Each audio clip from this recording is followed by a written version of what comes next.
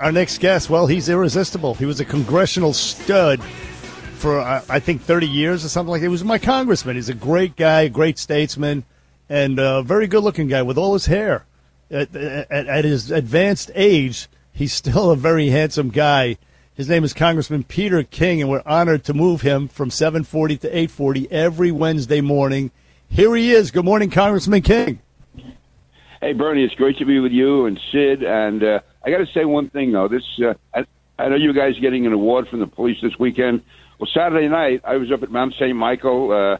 I got the NYPD pipe band, gave me an award, Man of the Year. I walk in there with my wife, and I'm expecting all these guys to say great things about me. I'm not kidding. Almost everybody, all I wanted to know is about Bernie and Sid. Is Bernie getting better? And how you went to Cardinal Hayes. The Cardinal Hayes played Mount St. Michael. Is Sid ever going to come back, or is he going to move to Hollywood? I mean, this is all guys are talking about. I was expecting to hear, hey, here's the greatest congressman we ever had. Here's a great human being. No, it's all Bernie and Sid.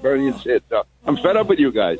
Well, listen, that's kind of you to say, Congressman King, but honestly, you are, as I expressed this earlier, you are a beloved figure here in the New York tri-state region. Everybody loves Congressman Peter King. You've been a great politician, statesman. I choose to use that word, statesman, over politician. Well, thank you. Because you've been just that for over, 30 years. You were the chairman of the Homeland Security Committee. You kept us safe for all these years. You did wonders for the police who were down when they needed money after 9/11. You got it for them. You were great, terrific, and it's an honor to have you here on the show, but also as a colleague here on 77 WABC.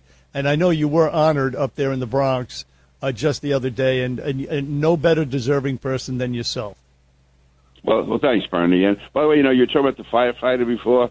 I mean, that firefighter client, there were so many firefighters like him. God, it's terrible that he was killed, but every day those guys have to run into a fire. I can't imagine that. I can't imagine, first of all, going up on the ladder, going into the second, third floor, fifth floor, the flames all around you. And now my sister, she hangs a lot down at Breezy Point. She knows the family. These are great people, and there's so many like them. I've known so many over the years. And so it's the cops and the firemen, all of the freeloaders stand back and criticize them for this, criticize them for that.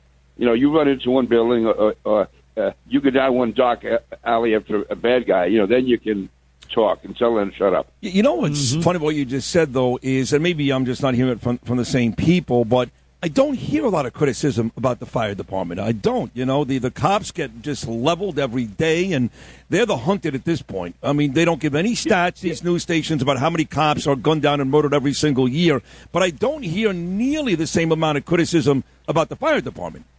It's not there. Sometimes you hear about it without getting into all the details. They talk about salaries and pay and what do these guys really do.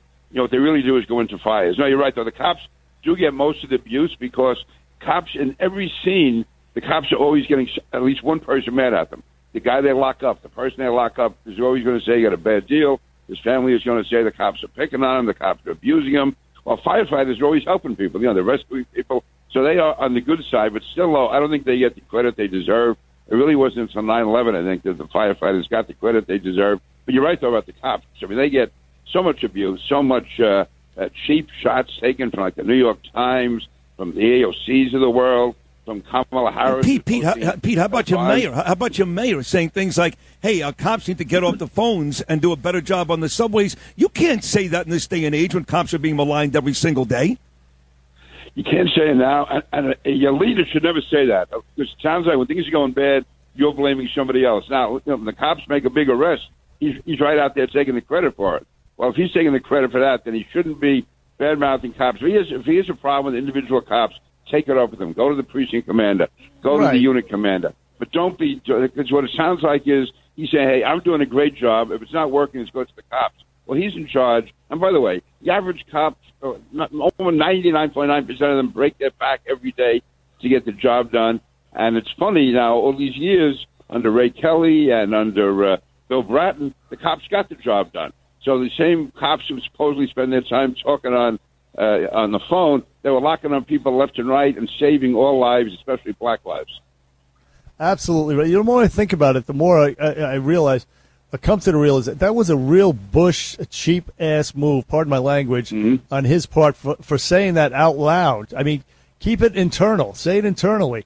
Don't go to the public and start saying, hey, these cops are on their cell. I mean, that was a real cheap move. But to move on, Congressman King, it is always darkest before the dawn. And it's been dark. It's been dark. We had the pandemic. We had the overreaction to the George Floyd death and the riots and the cops. And I think this is the year, I think you would agree, things are turning around and we're winning the culture wars. You had the Parental Rights Act. I mean, you have Netflix, you have Disney losing the $40 billion, et cetera, et cetera, et cetera. And, of course, now you have Elon Musk taking over Twitter, which is a huge, huge deal. So I think, and the election's coming up, it's going to be a red wave. But on the Elon Musk Twitter thing, don't you think that epitomizes the turnaround that we're witnessing in this year that's going to be a historical year, 2022? Absolutely. It's really a historic turnaround. And when I hear these people talking about Musk, if he gets in there, maybe he's going to slant the news. Maybe he's going to. Nothing was ever more slanted than during the 2020 campaign. That was an absolute disgrace. And I have no idea whether he's liberal, conservative. I mean, I've heard he's all over the lot. He's an independent thinker. I don't really care what he is. Right. So long as he allows people to express their views. Looking back on it, his historians write about this, that Joe Biden, that his son was involved in what he was involved in, the laptop, all of that, and that couldn't even be on Facebook or Twitter or anywhere. Talk about censorship. Talk about trying to control the news. It's absolutely indefensible. But of all the issues, I think the one that really strikes home the most is this whole thing with Ron DeSantis down in Florida. I mean, we couldn't even have had this conversation 3 years ago. People would have thought you were crazy. You think that kindergarten kids should be talked about gender change and gender transformation, all this gay sex, straight sex, whatever. To kids, 4, 5, 6, 7 years old, people would have thought you were some kind of a pervert even talking about it.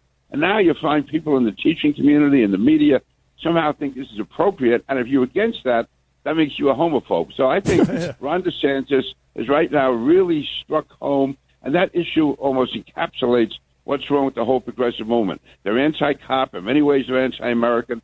But to really strike at the heart of the family structure and the parents' right to have at least some control of what the kids are being taught, I think that could be an issue that really rides home because it really shows the difference between us and them. When I say us, I'm talking about people who believe in traditional values, who work hard, want to get the job done, who support the cops, support the military, and the other side, this anti-American rabble that was throwing rocks and bricks and Molotov cocktails at cops during the race riots in 2020.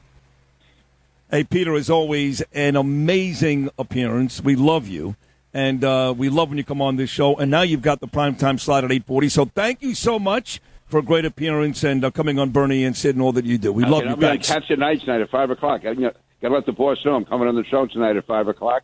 And after that, we're going to a dinner with General Petraeus. So wow. Always great people, you guys. Thank you. Everyone knows that you're going to come out stronger than ever because you're a tough son of a bitch. All right. And just be prepared. When you sit down for dinner tonight, the first thing General Petraeus is going to say to you is, hey, how's Sid and Bernie doing? Anyway, thank you, Pete. Well, long live the king. Okay.